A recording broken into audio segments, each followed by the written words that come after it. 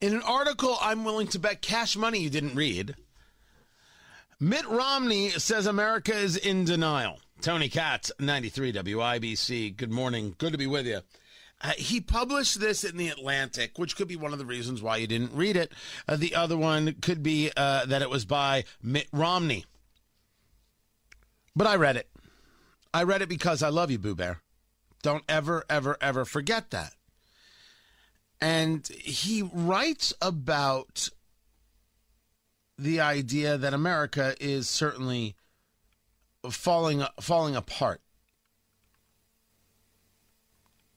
Too many Americans are blithely dismissing threats that could prove cataclysmic. And he goes through a series of things, and believe what you will. As we watch the reservoirs and lakes of the West go dry, we keep watering our lawns, soaking our golf courses, growing water-thirsty crops. As inflation mounts and the national debt balloons, progressive politicians vote for even more spending. As the ice caps melt and record temperatures make the evening news, we figure that buying a Prius and recycling the boxes from our daily Amazon deliveries will suffice. When TV news outlets broadcast video after video of people illegally crossing the nation's southern border, many of us change the channel. And when a renowned conservative former federal appellate judge testifies that we are already in a war for our democracy and that January 6, 2021 was a genuine constitutional crisis, MAGA loyalists snicker that he speaks slowly and celebrate that most people weren't watching. So his argument is that regardless of the side of the aisle, everyone thinks that everybody else is ridiculous and that their thing is the important thing.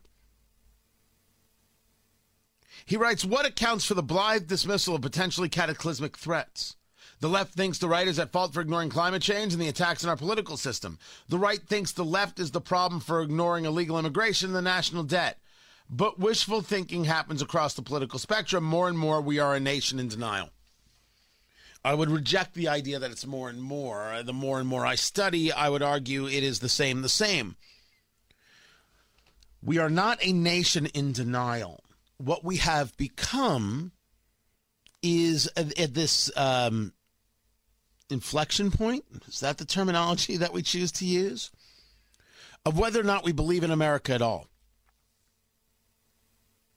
And this is the place that Romney doesn't go. He is right about H.L. Mencken and the observation, for every complex problem, there is a solution that is clear, simple, and wrong. It's a great line, by the way.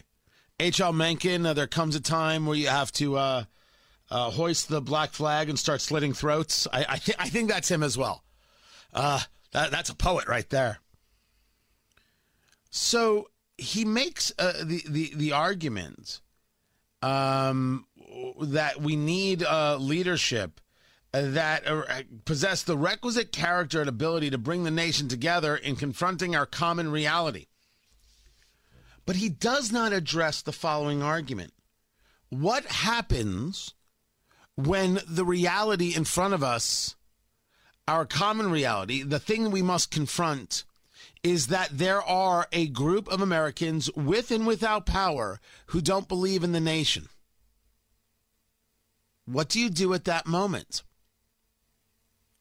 Mitt Romney is having what I think is a fine conversation. I know that he gets dismissed, and I would argue in many cases rightfully so, that we're too polarized here and we're too polarized there.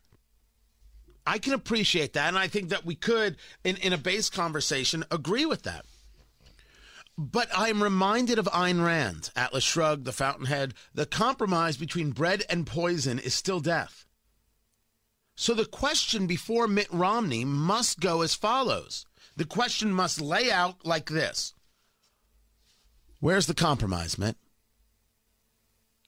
What is it that you believe the political right must acquiesce to in order to have the political left also acquiesce? You want them to acquiesce on climate change? To which extent?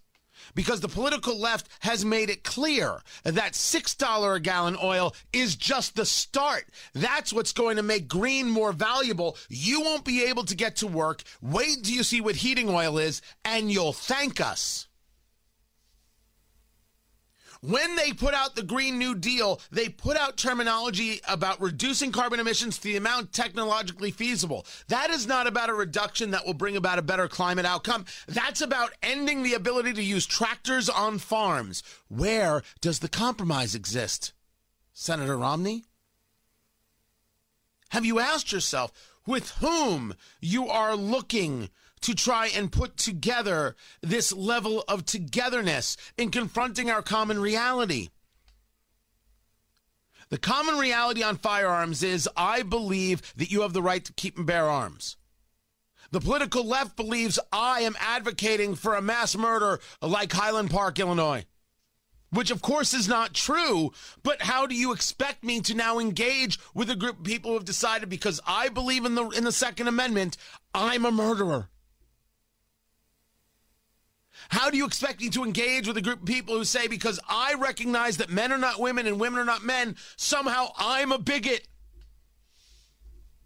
What if the answer to confront the common reality in front of us is to expose those who refuse to accept reality at all?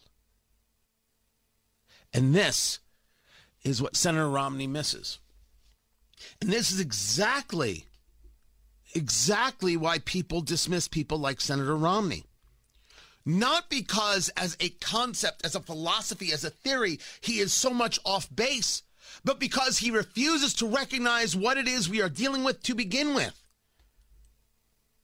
We aren't two people sitting down having a disagreement over a drink.